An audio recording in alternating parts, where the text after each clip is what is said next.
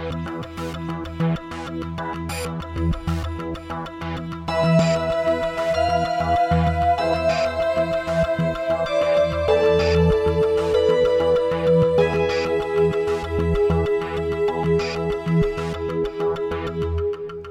gang, welcome to episode 112 of the No Proscenium podcast, the voice of everything immersive. I'm Noah Nelson, coming to you from NoPro headquarters in Los Angeles.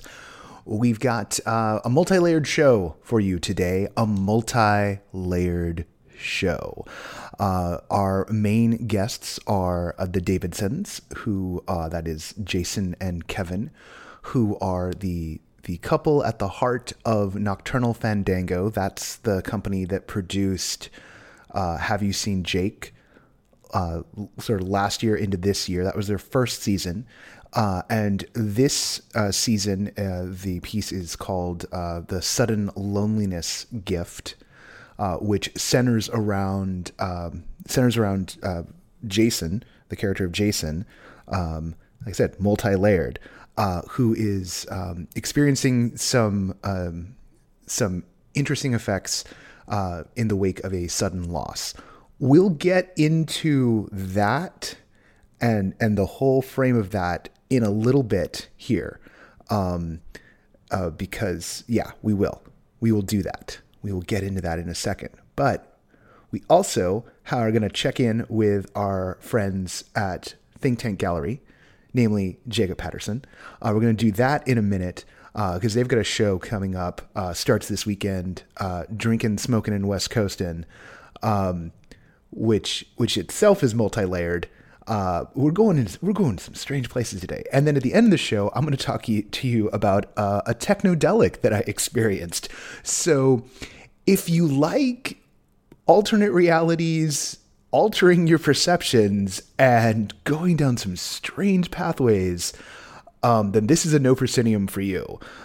But first, a card trick. First up, I can't even remember where that's from. It's just this thing I heard once a long time ago.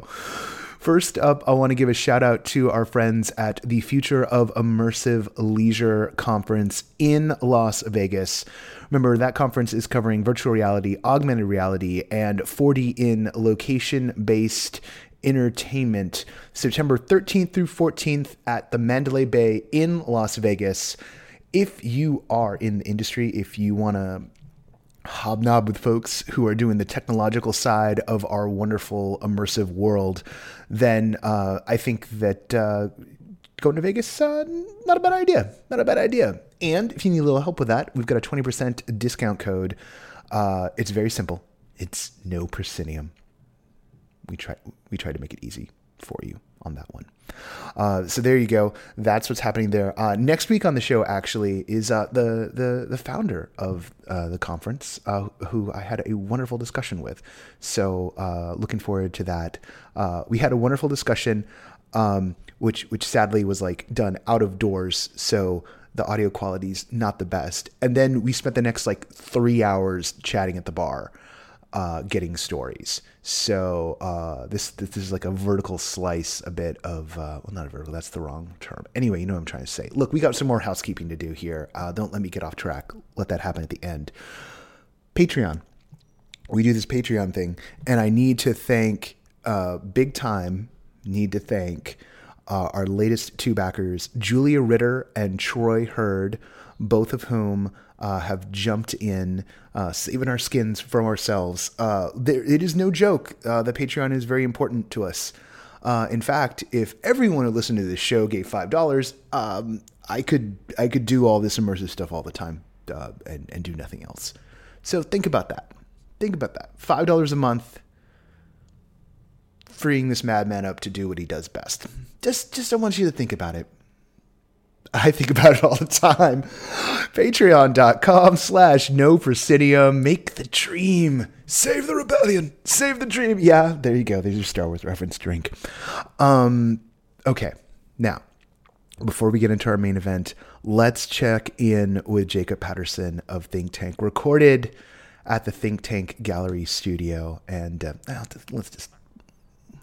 we'll go do some talking.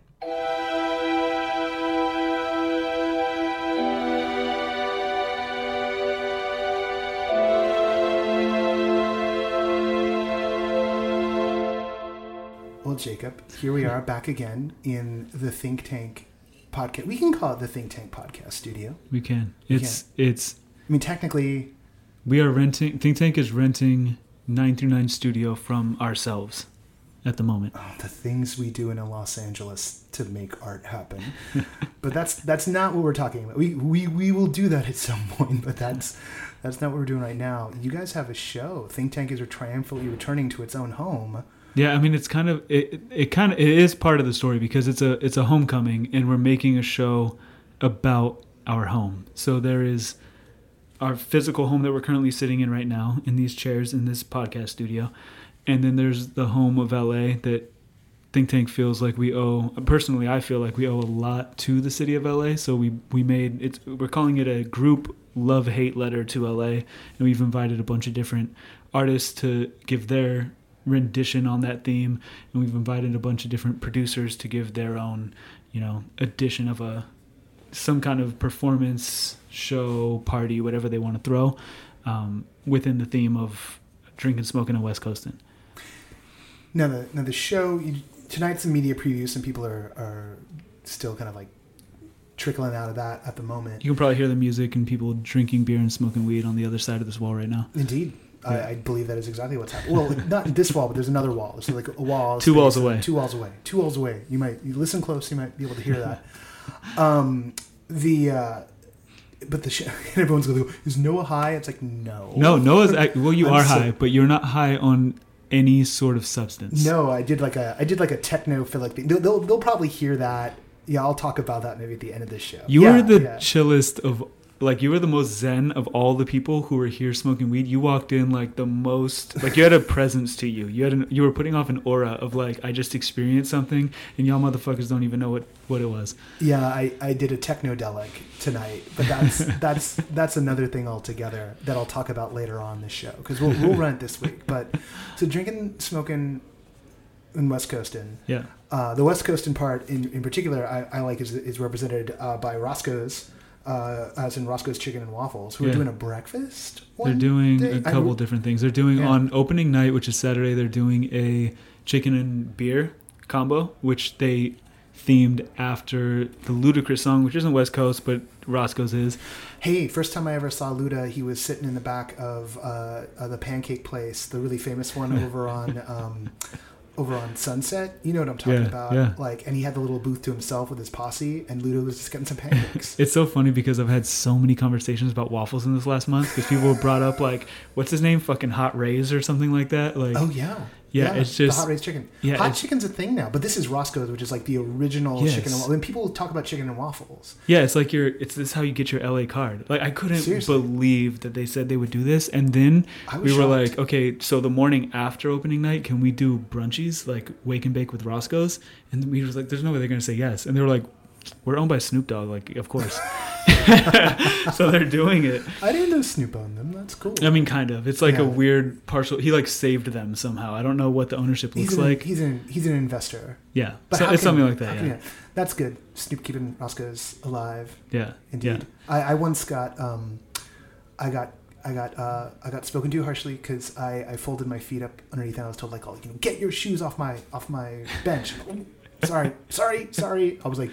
I moved back to that one. There's a couple others. That was the original one, and I felt bad. And I was like, oh, look at this white boy, being his hippie ass self, taking advantage here. I got scolded. I knew, and I should have known better.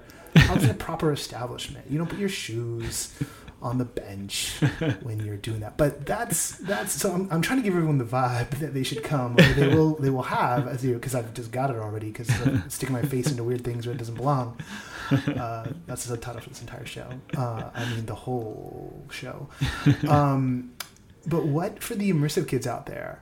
What is it that they might? Because that's a beautiful thing about what you guys do. Because you got the art, you've got you'll have the parties, and you always leave some room open in the space for some just experiential stuff. So what do you got going on there? I'm pretty excited about this one because this time this is more of going back to our original roots of just throw a big ass show, put hella artists in it. I think we have 127 or something like that artists. Dang. So we haven't this is a media preview night right now, but it's hard for media to write about just like a really big group show themed around LA. Like, what's the story there? So there hasn't been as much press, but there's more RSVPs than we've ever had. So it's just that reputation you guys have built up. I guess so. Well, it's also our homecoming coming back to the space. So I think people are excited about that because all the, chutzpah about the departure from our space. But in any case, so for us, there was that. But I was like, you know what? I've spent so much time exploring what this space is capable of and allowing directors to come in and explore what the space is capable of. I don't want to lose that. And so when, we spent whatever these last 6 months as 939 Studio renting out for like just random parties and like bar mitzvahs and shit like that. And I have to rent the place from myself now to do an art show. And where we used to live here and I could use the space for free, I just had to like mark the time on the calendar. Now we're back here, and what that means is because Think Tank is back at 939 Maple Avenue, immersive theater can be back at 939 Maple Avenue, and immersive entertainment. And there's a bunch of different shit going on. It was one of the first place I looked was the Everything Immersive Facebook group, and then I think I sent out a blast on the email list that you've put together for people who are more on the production side of this shit. Formerly the Brain Trust, and now the Leia list. Since we're finally openly talking about Leia list. Yeah. And so I got some great responses. So Annie Lesser's doing a show, Matt Dorado's doing a show, Order of Billet, Jeff, who is here tonight, is doing a show. We've got that makes me so happy. Yeah, Tommy's doing an escape room actually for Stash House. Yeah. Tommy Haunted is a friend. Which is funny because we just did Trap House, which was kind of like a drug dealer den kind of thing, but his is a lot more formal. And then I meet someone like Tommy, and I'm like, that's how you do an escape room. Like, this is the kind of guy whose brain knows how to do an escape room. Oh, he does. Yeah, he does. His is going to be really cool. So the show's called Drinking, Smoking, and West Coastin', and we're splitting the rooms up into drinking, smoking, and general West Coasting rooms, and we're splitting the calendar up into drinking, smoking, and general West Coasting nights. So those are like the sober nights. So, and the drinking nights are much harder, by the way. Smoking nights, super fucking easy. But so what? Why? Why is that so much easier? Because they haven't made the laws yet. So there's that. Well, that's a big reason why. Yeah, I mean, let's hope that we don't cause any problems by talking openly about it. No, I think it's going to be really good. And the laws that do exist, we're definitely following them. So what's been really interesting is like Tommy, he comes in, he says, okay, so we want to do an escape room. Tommy's, I believe, the mastermind behind that business card that everyone was talking about. That was like an escape room and a business card. And you had to fold it a bunch of different ways. And I think he unveiled it at like Scare LA or Midsummer Scream or something like that. And it was like an escape room in the form of a business card. And you had to destroy it in order to solve the puzzles, essentially. And a lot of people were really interested in the immersive scene. People loved it so much that they put it back together, photocopied it, printed it, and then gave it to their friends. When's the last time you made a flyer that someone ripped up, put back together, reproduced, and gave to their friends? That's the kind of mind that Tommy has to produce shit like that. Yeah. So he's coming in here and he's doing... Gave me one of those. Damn. I think you had to be there, man. So he's doing an escape room here, which is his Stash House, which is like a K-Town, like drug den, essentially. And I think it's in K-Town, actually. Yeah, he's working on the actual. Yeah. This will be a pop-up of to promote it. To promote his upcoming. So he's doing a 3-day escape room, like a Monday, Tuesday, Wednesday night or something like that, where there's a drinking themed night, a smoking themed night, and a general West Coastin' themed night. And It's like drug deals that you have to participate in the format of an escape room, in like some shady backroom K-Town liquor store, which is going to be really cool. And it's funny because his protagonist, I don't know which one, I guess you don't know until you do it, is named Ray. And the artist who built our liquor store is named Ray, and the liquor store is named Ray Mart. And it's the most immersive part of our show. So it kind of all fit together. It was like serendipity. That's fantastic.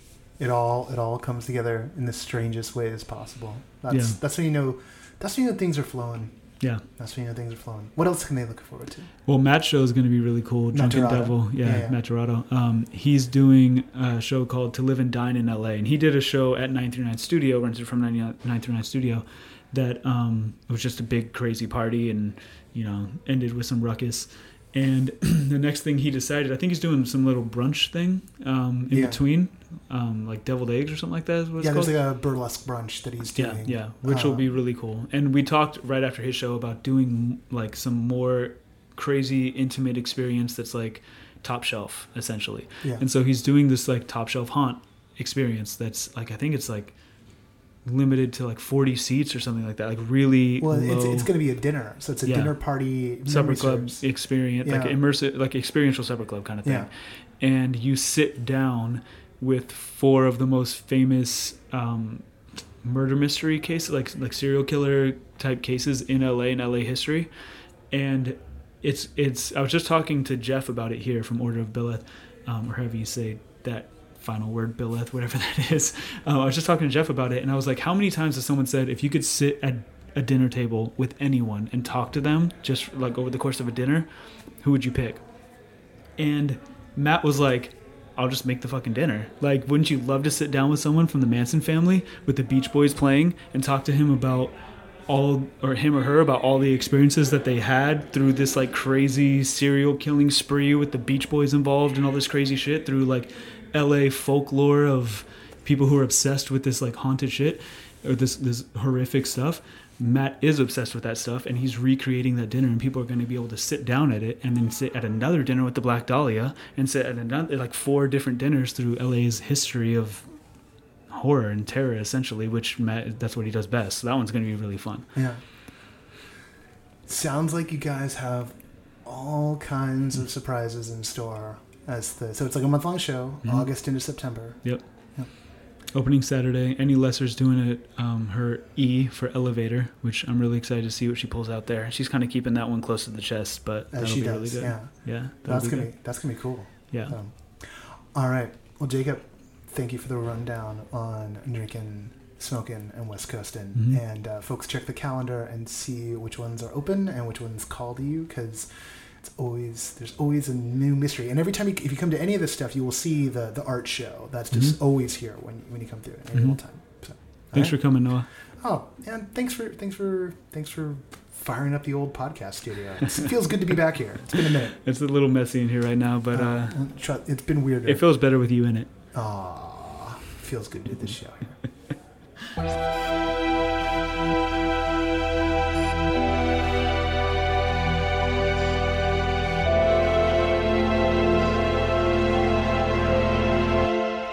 Once again, I want to thank Jacob for being on the show.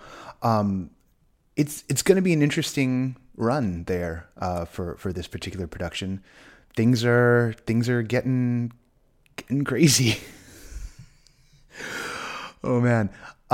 It was a trip. The art's really dope. And, I mean, I don't say that because like Jacob's a friend and whatnot. No, there were some pieces. I was like, oh, I wish I had the money for that. Art shows, you know, like, oh, wow, this picture is cool. Oh my God, is 2 months salary. But that's what the experiences are for. And it's so glad to have the think tank, running. And, you know, we are inexorably linked right down to our logo. Dino Nama, who is one of the creative leads of the think tank crew, you know, he's the guy who did our logo. I mean, we owe a lot to the boys down there, and the ladies as well. I mostly talk with the boys. What does that say about me? All of my female friends who I spend most of my time with are like, "What are you talking about, you idiot?" Hey, the next segment of the show. I promised you a multi-layered show this time. I'm giving you a multi-layered show. So, here's what you need to know going into the following. This is what I'm going to tell you. So, this season of Nocturnal Fandango's work is called The Sudden Loneliness Gift. Now, The Sudden Loneliness Gift is, it's started in terms of like process. I'm not going to tell you the story quite yet. I'll tell you the story in a second. It's been a series of pop-ups, and it's also been what they did in the past, which is a lot of stuff in the Slack, the forum that they have, puzzles on Instagram that are discussed on the Slack forum, phone calls in the middle of the night to participants, carrying a long-standing tradition. They always call me when I'm out at a bar with a friend. I am not one of those people who will drop everything to answer one of those calls from anyone. That does not make them happy. It doesn't make anybody happy.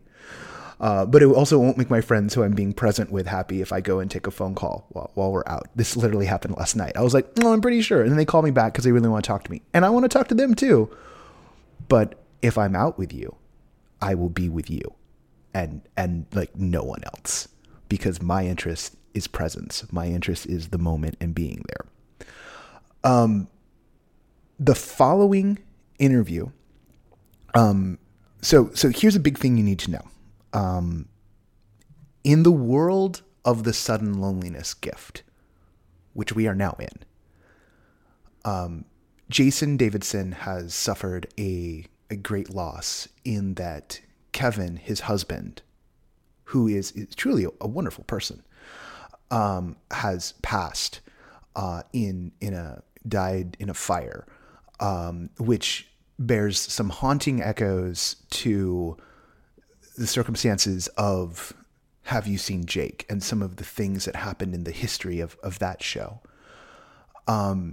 Jason appears to be undergoing some unusual effects of grief in the story as it's unfolded. There was the second event was a memorial service for Kevin, and what some people picked up on, although I was not one of those people, was that Jason was starting to forget people who he's known for a very long time, or at least known for a very long time in the context of the shows. The theme of forgetfulness was something that was pretty important in the Have You Seen Jake arc. And indeed, this episode of this interview that you're about to hear takes place not too long after the conclusion of Have You Seen Jake, and before the sudden loneliness gift began, and that is why it is between both Kevin and Jason, because as the world of the sudden loneliness gift stands now, that would not be possible.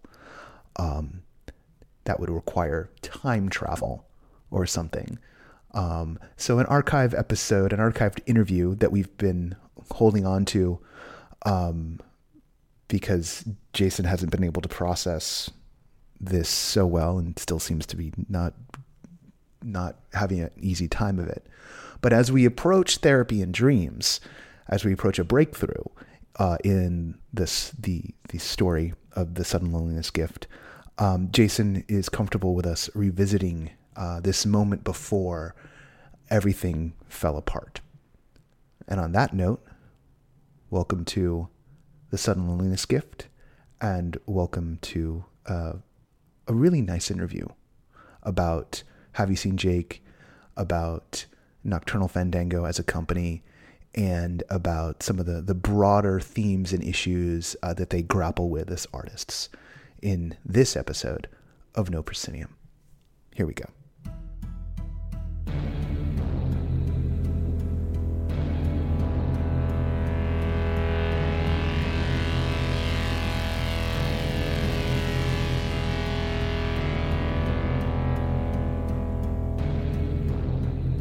Well, I'm here at the kitchen table with the Davidsons. That would be Jason and Kevin, who are the couple at the center of the creative team of Nocturnal Fandango. Last time we met, we were at a think tank gallery. Mm-hmm. Yes. I think there was testicles or something. There was. Well, we're right in it. Yes, there were. You remember there were. It was after it was the Pornbot show or whatever it was. That's right. And I was only a tacit participant. You were in the corner being quiet. Correct. I did some waving and nonverbal contributions. There were more than that. If you listen closely to that one, and I know people have listened very closely to that one, you can probably hear little gaps where people are taking cues from Jason. So go back and listen again. Are we saying the right thing? Still our most downloaded episode. Still, yeah, it was interesting. Because it's funny because it's such at the heart of it all. in a great way. It's a tiny show with a certain carrying capacity, and yet massive amounts of interest in what you guys are doing. So what I wanted to do here was kind of get into some of the lessons learned from this first season that y'all put together and start looking ahead. Sure. So, I mean, what would you feel like, particularly after doing the overnight and everything? What's the number one thing kind of coming off of Jake that you feel like you've taken?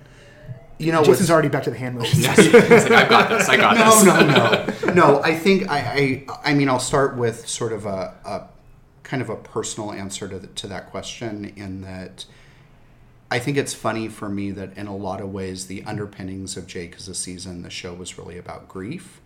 And I really walked away from the final show yesterday, today, and tomorrow very much going through kind of my own grieving process of having gone through this, you know, process of labor and birth, and then sort of watching the show grow up and going through the experience with this family of incredibly invested audience members. And I think perhaps I underestimated, you know, my own grieving process as a creator once the show ended. Well, and you guys kind of come from the forensics part of the dramatic world, and hadn't done a lot, if any, theater. And like one of the normal things in theater is like you become a family with your cast, and a cast party is half birthday party, half wake. You know, and like the opening night party is amazing, and the closing night party has like an entirely different even more charged Bacchanalian vibe to it. So, and I think because we do come from sort of the educational background of working with high school students, there's a natural course to that relationship. And Kevin and I have had many students that we've had for 3 or 4 years, but you always know this student's going to graduate, and then we're going to hear from them for years afterwards, and, you know, get to kind of follow them, the excitement through their college career and into their big adult lives. And I think it's going through this process was very different, that it was sort of 6 months of really high octane, emotional, logistical, physical intensity, and then it was over. And so I think for me, I've really worked to resolve, maybe sometimes to Kevin's chagrin, of really going full speed in terms of planning for season 2. And I've been doing a lot of writing and a lot of sort of character, narrative, thematic, and world building for season 2.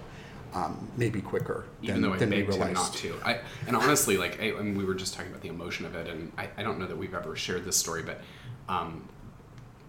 ironically, it ended with a wake.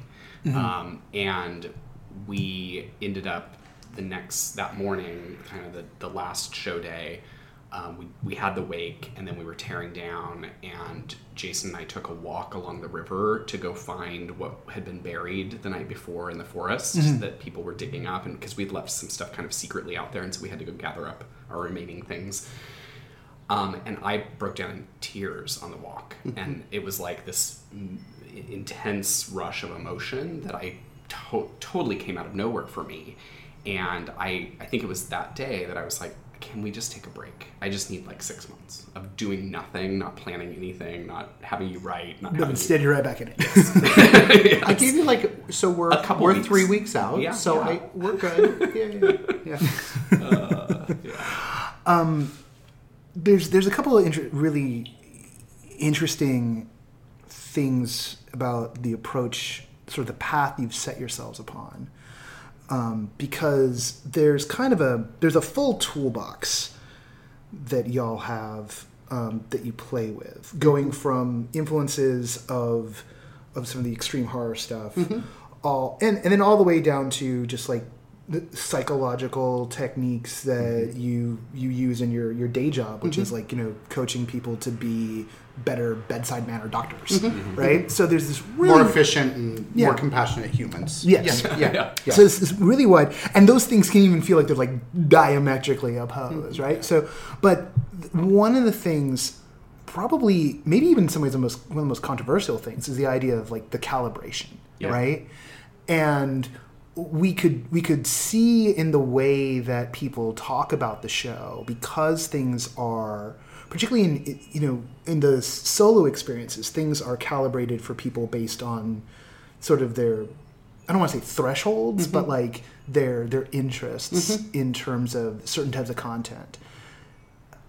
How has that worked out? How are you approaching that? And are you looking at going forward, fine tuning that process and then dealing with, when people talk about their individual experiences, there's such a variety, which isn't necessarily something that's not inherent to all of the work, like that everyone's doing. Like everyone always points out, like, oh, like you get the bar afterwards, in like Sleep No More, like after Then She Fell, you run out and like everyone trades notes on what track they had. Sure. But some of the stuff that you guys have is like these linear possessions, but like the content changes based on the individual, that sort of feedback. So I don't know. It's like there's like 17 questions, so it's just sort of like all topic. No, it's a great topic. Yeah, and it's one I think we continue to rehash and mull over and think use about how on to work all through. the time. Yeah, I mean, I think for us, this idea that the power of touch is so intrinsic to immersive theater as a genre, and I think we really want to continue to explore this idea that in addition to, the fear-inducing or the intensity of touch that is inspired by kind of the extreme horror genre, that in addition to that, this idea of comforting touch and, touch that is warm and reassuring or evocative is just as important. And so when we look at those two sides, I think as we move into season 2 and we're looking at the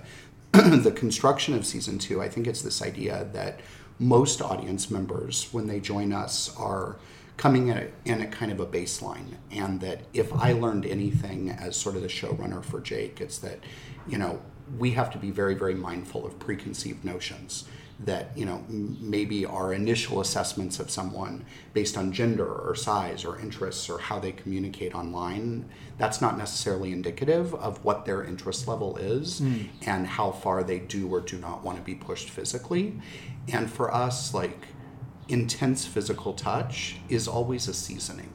It's always additive to a particular narrative beat or to a tone that we're setting or to, sort of a greater theme that we want to speak to. It's never the thrust of any particular narrative. I mean, you guys literally talk about it as spiciness levels. Yeah. And I remember you had the talk back, Jerome. Spicy level 10. There was spicy level 10. Jerome was saying, because there's spicy level -1, right? Yeah. And for Jerome, there will be, and I think that's part of it, is I think we've got to figure out how to bring, and maybe that's where we take a lot of joy in the experience for us, is because part of our immersion is then figuring out how to adapt and how to be creative and not just rely on sort of device, right? Which I think sometimes that like extreme horror kind of heavy physical aggression can just more be like something people build a whole show around, as opposed to it being just maybe an add-on, a flavoring. But even beyond that, I think we do, as we think about, in Jake, there was such a wide range of stuff we brought forward. There was music, there was art, poetry, the sort of immersive improvisational work that we did. We had some things that were really zany and whimsical. We've tried to always keep these sort of variations, and I think about one of our favorite chefs is Grant Ashutz, who has the restaurant Alinea in Chicago, and he's all about sort of, if you're going to get through these multi-course, like really long meal experiences, you have to have variations of sweet and salty and savory and all hot and cold and texture in the mouth. It's like in a film, you want variations of tone. Exactly. A lot of problems with American films these days is that it's just the same tone for an hour and a half or 2.5 hours. 2.5 hours of the same tone is exhausting. Yeah. Exactly. It's completely exhausting. I think about, trauma, we fondly refer to him, or the audience refers to him as Boss Man, but sort of this idea of, trauma personified as a character. And, when we think about intense physicality, one of my personal favorite Boss Man scenes from the final show a few weeks ago, yesterday, today, and tomorrow, was a scene with an audience member who will remain unnamed. I'm not going to break your confidence, but this audience member is very clear to us. She was a great communicator in terms of being restrained, being, heavy touch really pulls her out of an experience. And Boss Man had sort of kept a log of all the things she didn't like throughout the course of the season. And Boss Man just sort of kept all of those in his back pocket, and he lied down with her and was next to her and caressed her head and shared with her the list of all the things that she didn't like and what that meant about her and how that tied into her narrative. And of course, what was, soon to be, right, was the fact that she was then headed off to realize that, this person she had been looking for, she had actually forgotten, and that he had passed. And, I remember at the close of that scene, I was like, here is such a good example of, through the use of a well-set scene and through the use of that connection that character had with that audience member, we didn't need any intense physical touch, Where's the line for you in terms of the psychological responsibility here, right? Because going there with folks, and there's, in my mind, I can see there's a danger of letting the cart lead the horse, as it were. Like people maybe going farther afield than maybe they should, kind of be eager and signaling that they're very eager, but maybe it's not the best thing for them, and maybe it's not the best thing for you guys. So how do you guys think about that line? Because there's a value in this stuff. I'm always trying to be careful about this, right? Because one of the things I think is really interesting, I think I might have even wrote about it, was, or at least I know I talked about it with people up there in Idlewild. When I was younger, I envisioned sort of a return of the initiatory ordeal for young people entering adulthood. And one of the things I found that was interesting about particularly the final weekend of Jake was that it was like an initiation into a community of grief. I think that might actually be something I wrote.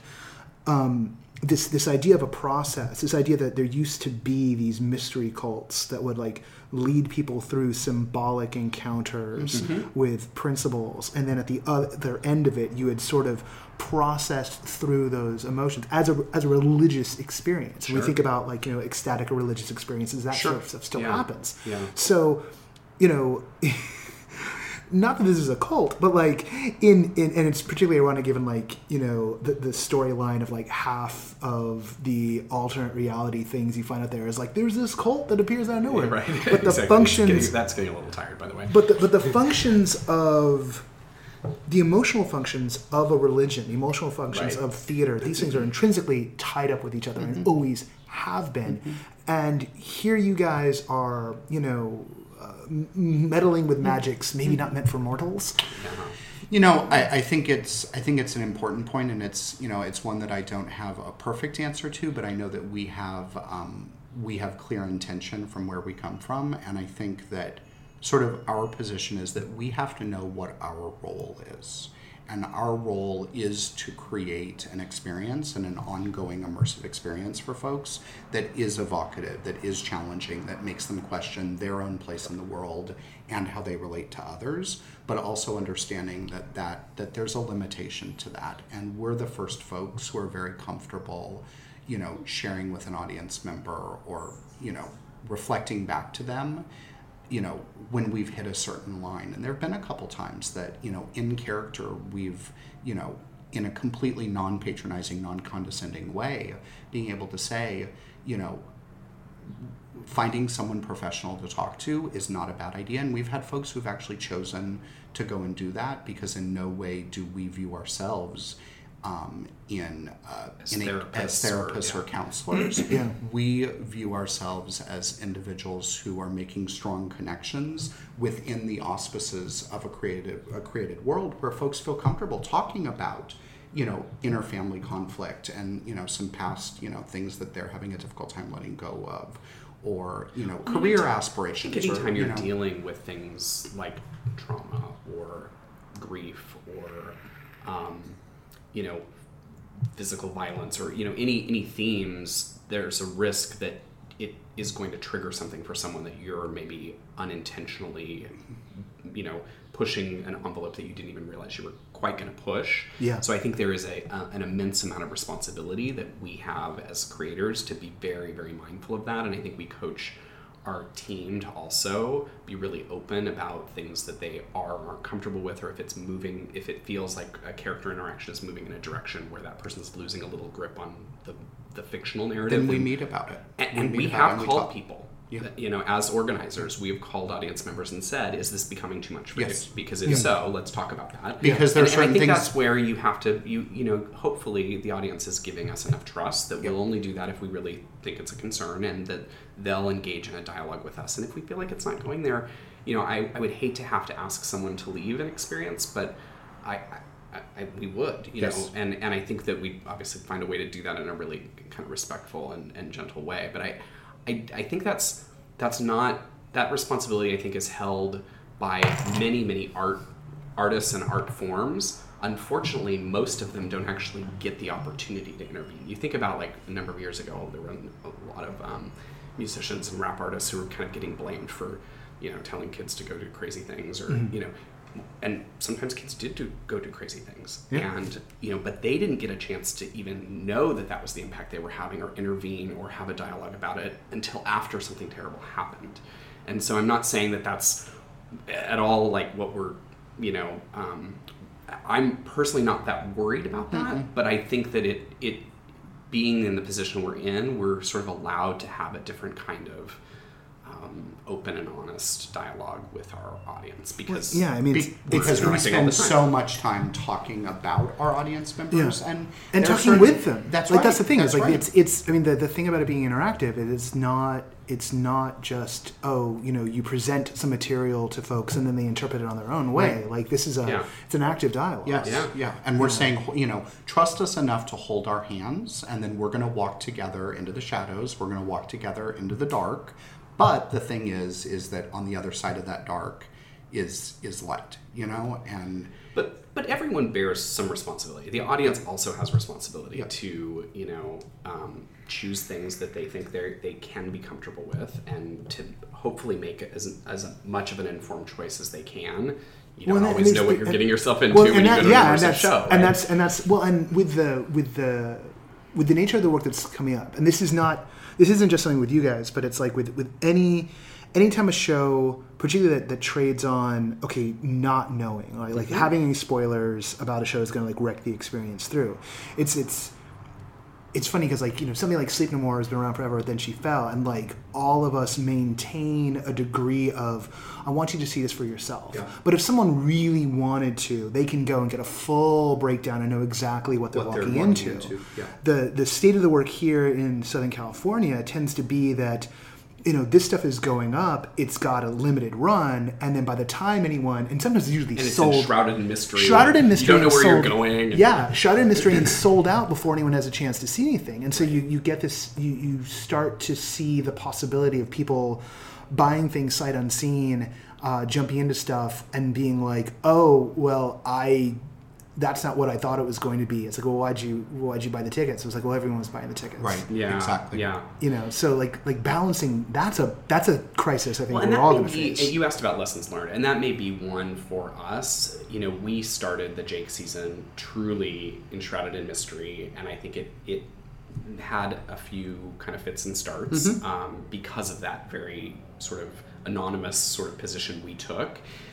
It was helpful as we got going, but it also had some drawbacks. And I think one of the things we've learned is it didn't allow us to get to know our audience better before the experiences, the actual experiences started. So one of the things we've talked about for the next season is doing a little bit more sort of pre-show, deepening relationships, engaging people online and through written and phone calls. So and we have like a sense just of what so we get a baseline little is. better clarity of who they are, what they'll respond to, what they're comfortable with, what they're not comfortable with, and that also allows them to get to know us a little bit too before they're asked to buy a ticket, right? So that's a little bit of that can be a lot of. I mean, that can be a lot of work. I mean, there's so much of the ARX side of what you guys were doing really just took up a lot of just time. I mean, and whether you're balancing with a day job or not, like how do you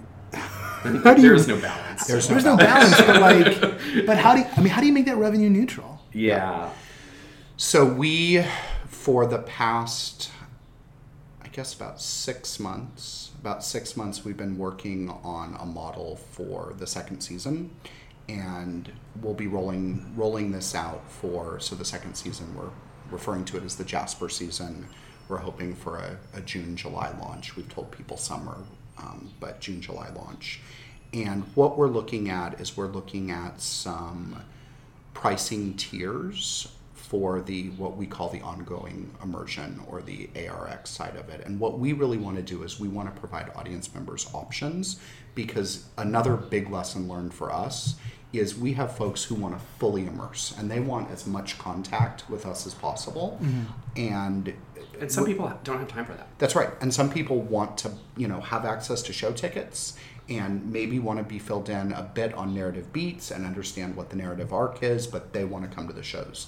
And so for us, we really want to be able to provide options, and we want to be able to help folks get to the right level of engagement for them. Well, there are also people who maybe want to just sit back and observe for a while without spending any money. Yep. And I think we've talked about having a tier for that too. Yeah. So what we're looking at is sort of probably a 3-tier system, and it's far more than just like the simplicity of phone calls. And people really point to telephone contact, because we've heard from many audience members, oh my God, my day is suddenly brightened when I get a 3-minute or 5-minute or 15-minute phone call. And that warms our heart, and that warms the heart of our cast. But for folks that we're having regular, not just telephone contact with, but electronic contact, and perhaps we're planning, individual pop-up experiences for them, or one-night ticketed events, or et cetera, we've got to be able to sort of fund our team and fund all the infrastructure that goes into that. So we're not looking at some exorbitant, high cost, but sort of an idea of, kind of buying into how much contact do you want with us between shows. And so going from very high, a lot of contact, all the way to you just want to be part of our Nocturnal Fandango audience family, but really your biggest interest is to come to the fully realized productions. And that also serves two purposes. I think one, it helps us keep our ticketing costs as low as we can, which is not as low as we'd like it to be, but it's hard to make a small audience base kind of help fund the cost of venues and insurance and paid actors and all of those things. But also we are really committed to making sure our actors that are giving their time are paid a living wage. And so last season we weren't able to pay people for their time making phone calls. And this next season, we really want to commit to being able to do that in a more kind of proactive way. Yeah. And the tiers will allow us to do that, because it'll match up roughly with some of the out of show kind of contact level that our actors are giving. And we're looking at some new ways to engage for the Jasper season as well. It's funny, Noah, that you kind of brought up this idea of, I almost call it rites of passage, because in a lot of ways the Jasper season, without giving away too much, is really about rites of passage. That's what this sort of 5 to 6 month experience is going to be about. And we have some interesting things planned that are a little different. We're going to have very much a show base that's centered in Southern California, but there's also going to be some opportunities that are complementary to the narrative, that are outside of Southern California and outside of the state altogether, for some production opportunities, some experience opportunities. So, that'll be another sort of level of kind of option for our audience, that we have folks that are just going to want to do everything in Southern California. They will still get the full experience in Jasper and Southern California, but throughout the month's experience, there'll also be some travel opportunities. And that kind of, it plays very directly into the actual narrative. The narrative and what the story's about. So we're excited.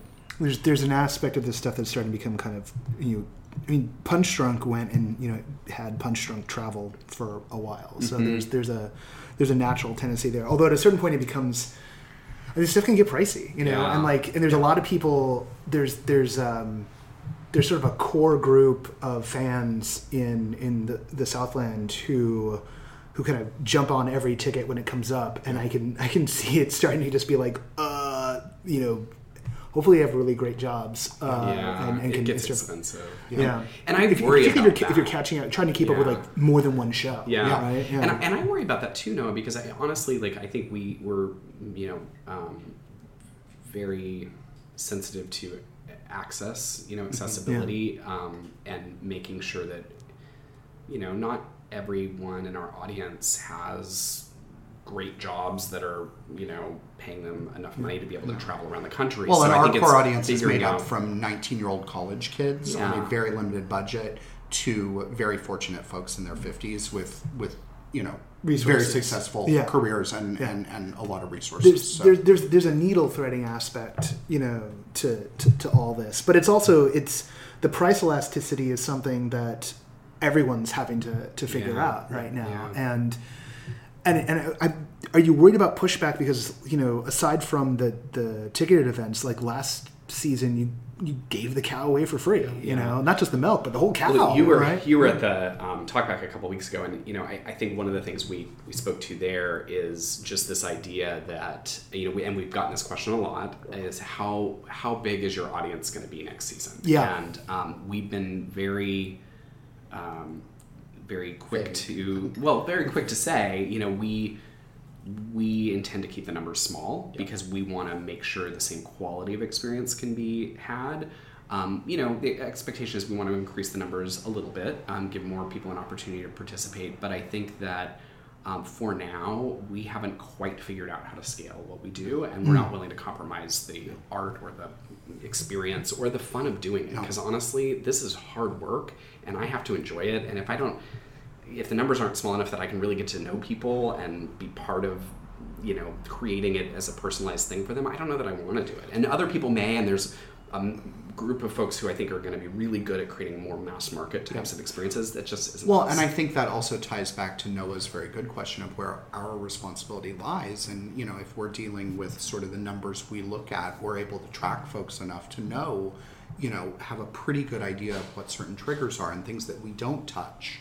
And, where that person is at in the experience. If we're at 200, 300 people, we're not able to exercise the level of due diligence and responsibility that we have to, given the nature of the work that we do. And so by that, we have to limit to some extent,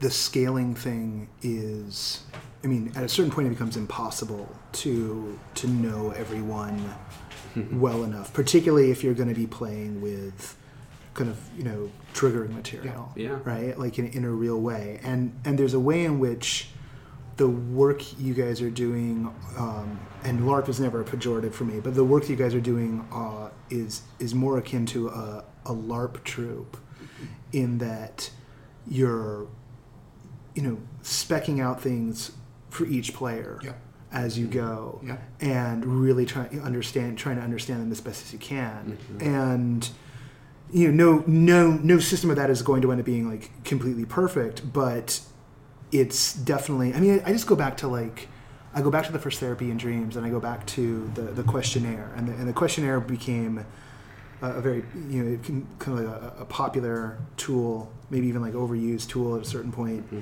And your use of the questionnaire was the only really good use of the questionnaire I've seen in like the past year.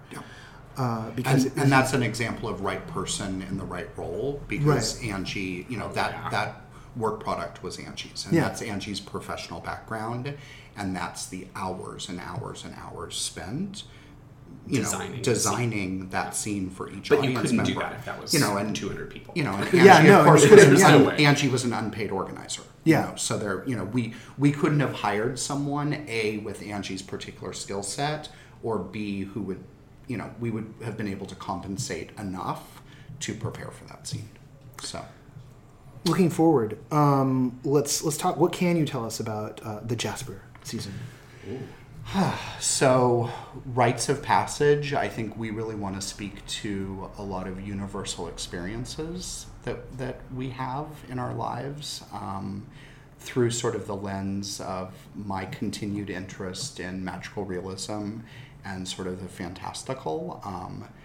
Jasper is an exceptional young man that I think everyone is going to be intrigued by, and I think we as a community, there's a narrative that's going to be told that this is the world's vaguest answer, and I am so sorry. It's okay. Enshrouded in mystery. Enshrouded in mystery. As Sunshine. Yeah. There's a number of experiences and adventures that Jasper is going to undergo that he needs some company. He needs some company. To sort of see the world. To see the world. Okay. Maybe through their lens. Yeah. And along the way, I think there are really some rites of passage and some experiences, joyful, painful, terrifying, enlightening, that are along that path.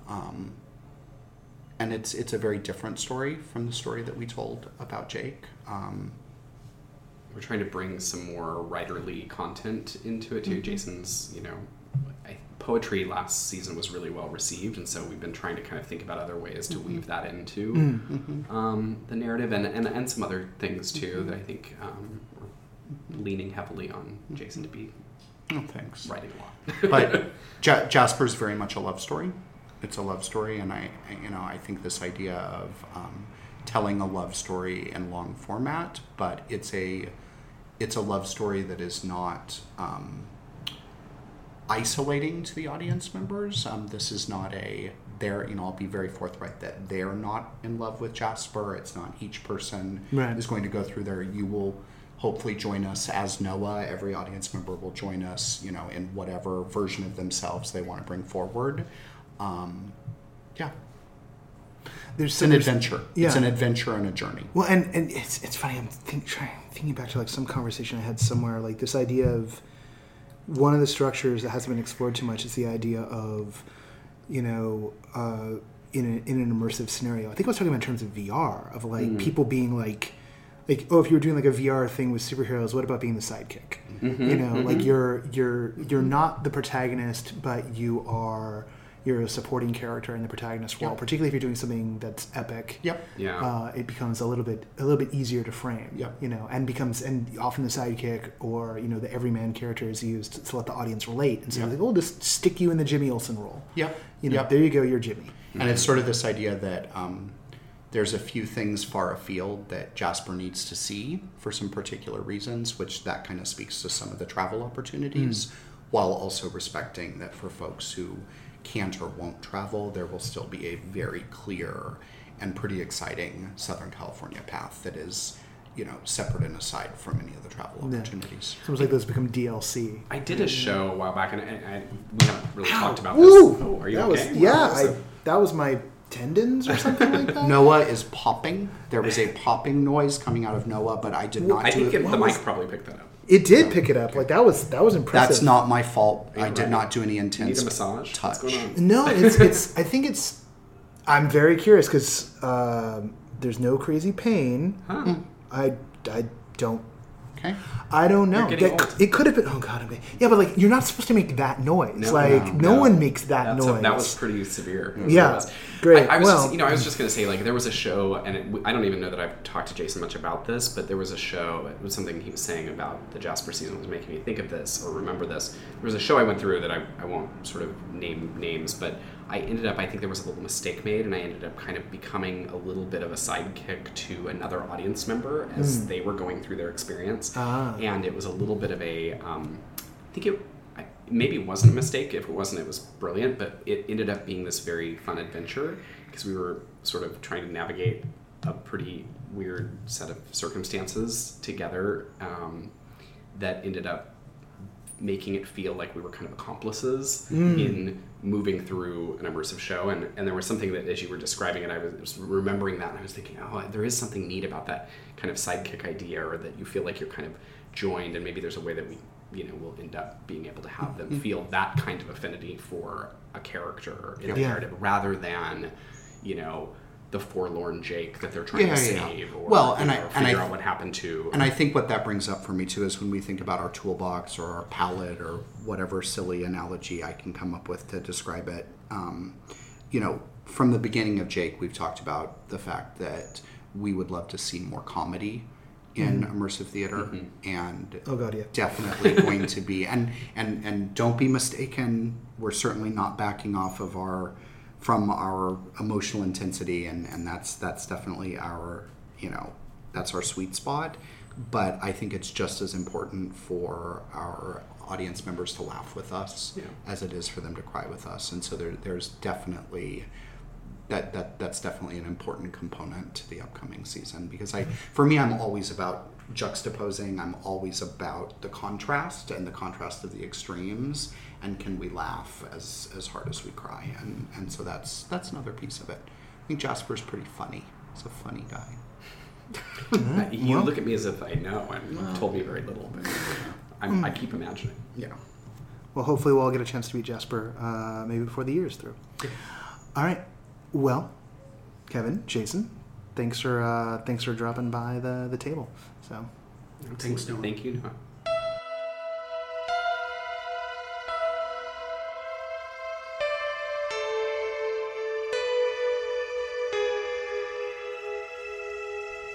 Once again, want to thank Kevin and Jason for sitting down to do that interview before everything went to hell in a handbasket. This season of Sudden Loneliness, of Nocturnal Fandango's work, Sudden Loneliness Gift, it is not a simple meal. It is not a easy in, easy out. Emotional intensity is something that they aim for, and there's a complexity in the layering of reality, the liminal space that they're looking to create. That being said, I am very much looking forward. I am very curious. I am anticipating Therapy and Dreams.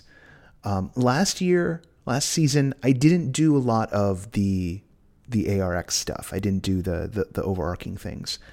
And I got so much out of the main stage shows. And indeed, I'm sad that I didn't see the centerpiece. But of course, as most people know, that was a very difficult week, and that a friend had passed, and which is deeply ironic given the nature of that show. So it was just like not the time for me to be diving into materials. So it's nice to get back and connect with the work that they do, which is it's a high wire act. The whole thing about, customizing things to individuals takes a lot of trust. Takes a lot of courage on everyone's, on all sides of it. And it is some deep experimental stuff, emotionally experimental work. I could go on at length about it. But here's what I'm going to do instead. One, I'm going to tell you that if you want to connect with them, there's two simplest ways to connect. One is to hit up suddenlonelinessgift.com. On the other, to get a real taste, a real flavor of what this is all about, I'd recommend checking out their Instagram, which is Sudden Loneliness. That will give you a sense of sort of the emotional tone that's up with the piece. And it's definitely, it is, like I said, it's emotionally complex stuff. It's rigorous. It was a little easier, I think, for me to be doing that kind of exploration last year than this year, for the meta reasons of the world. But there's value in the territory that they're exploring, and I will put that there for now. We will inevitably revisit that after Therapy and Dreams. Look for a rather large critical discourse about the state of the season so far after that show, if not a few notes beforehand. I've been trying to write some stuff up, and frankly, I haven't been able to do it. So there. Yeah, I think that covers what I need to cover on TSLG. Let's talk about something else I experienced this week. Let's talk about that technodelic. Let's talk about Sound Self. So, now, maybe I shouldn't be talking about Sound Self. Maybe I shouldn't, but I kind of got to talk to you about Sound Self. Because this was done as part of a jury selection thing for Indiecade. And I cannot speak one way or another about whether or not Sound Self will be at Indiecade this year. What I can tell you and disclose is that this is not the first time I've seen Sound Self. It has gone through multiple revisions over the years. I first encountered this experience in its proto form back in Austin years ago when I was doing a story for NPR about the indie game scene in Austin as it sort of related to South by Southwest. And at that time, Robin Arnault, who is the creator of Sound Self, I had met him at Indiecade beforehand. He had done another sound-based game. And as an audio nerd, I was like, this is awesome. And he said, I'm working on a meditation tool, a meditation experience-based visualization feedback loop thing. Come see it. And I was like, that sounds up my alley and totally strange. And the first time I saw it, it was set up in a tool shed that had been turned into a cuddle puddle a pillow fest with a projector and a microphone hanging from the ceiling, and we were ohming into it and changing the visualizations. And the second time I saw it, it was at GDC, and it had been put into virtual reality. I maintained a lot of the same aesthetic. What I experienced this week is a definite evolution of that, and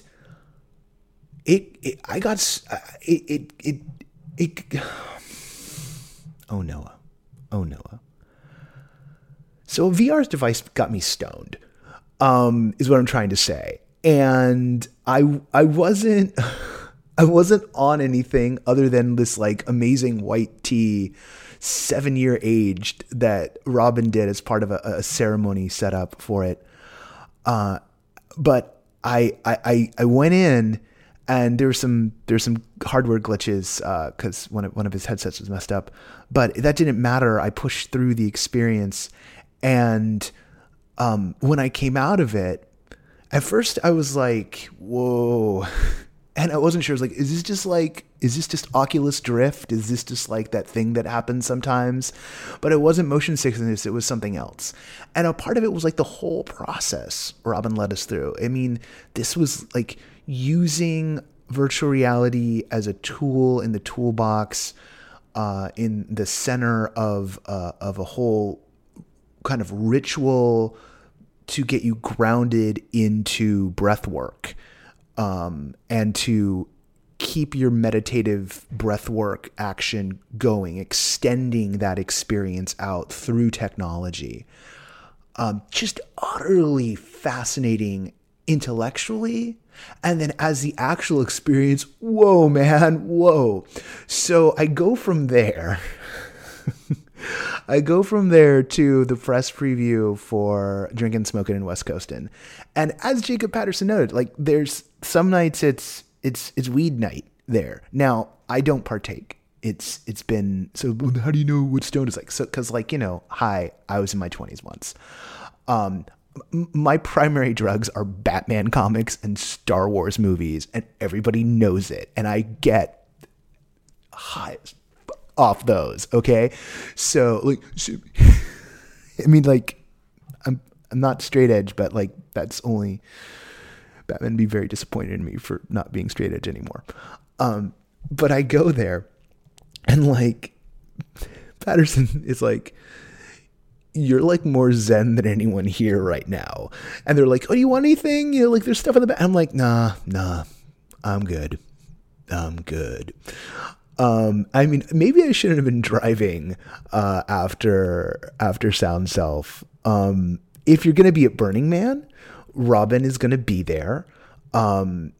I do not know what his playa name is. Hunt him down, find the tent that he's doing at. He's also going to be at there's an Eclipse Fest up in Oregon that starts this weekend. So if you're going to be there, hunt it down. It's going to take you probably about 20 minutes or so, maybe longer. But it's kind of like an ashram. It was something else, and I'd love to do it again.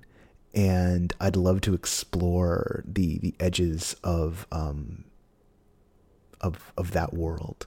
I was talking with a friend last night. A friend who I was talking with when the Sudden Loneliness gift called me. I'm assuming it's them. It's a no caller ID. I'm not really playing any of the others to any degree. And she brought up Alexander technique and breath work, and so we got into that conversation. It started making me think like, oh, I wonder if Robin's explored that. So I got to talk to Robin about it. But yeah, man, like there's this universe out there. I'm such a hippie. There's this universe out there beyond the normal things we do. And even in a world of metafiction and liminal spaces and moments that seem to be eternal, which are just fictional constructs presented by very, very talented actors, there's things beyond that. Is it all a projection of our neuroses and fears and the archetypal forces that are running around in the chthonic darkness of our souls? Or is it somehow an emanation from a sentient universe that all wants us to love each other? Does it matter? Does it matter if there's an answer? What's your experience? Are you experienced? Are you helping bring about some joy into the world? As much of a mystic as I can be, I'm also an existentialist. Thank you, senior year English teacher. I remembered her first name, but not her last name, and that made me feel bad, so I didn't say her name. I'm going to remember it as soon as I get off the show, so I'm not going to worry about it.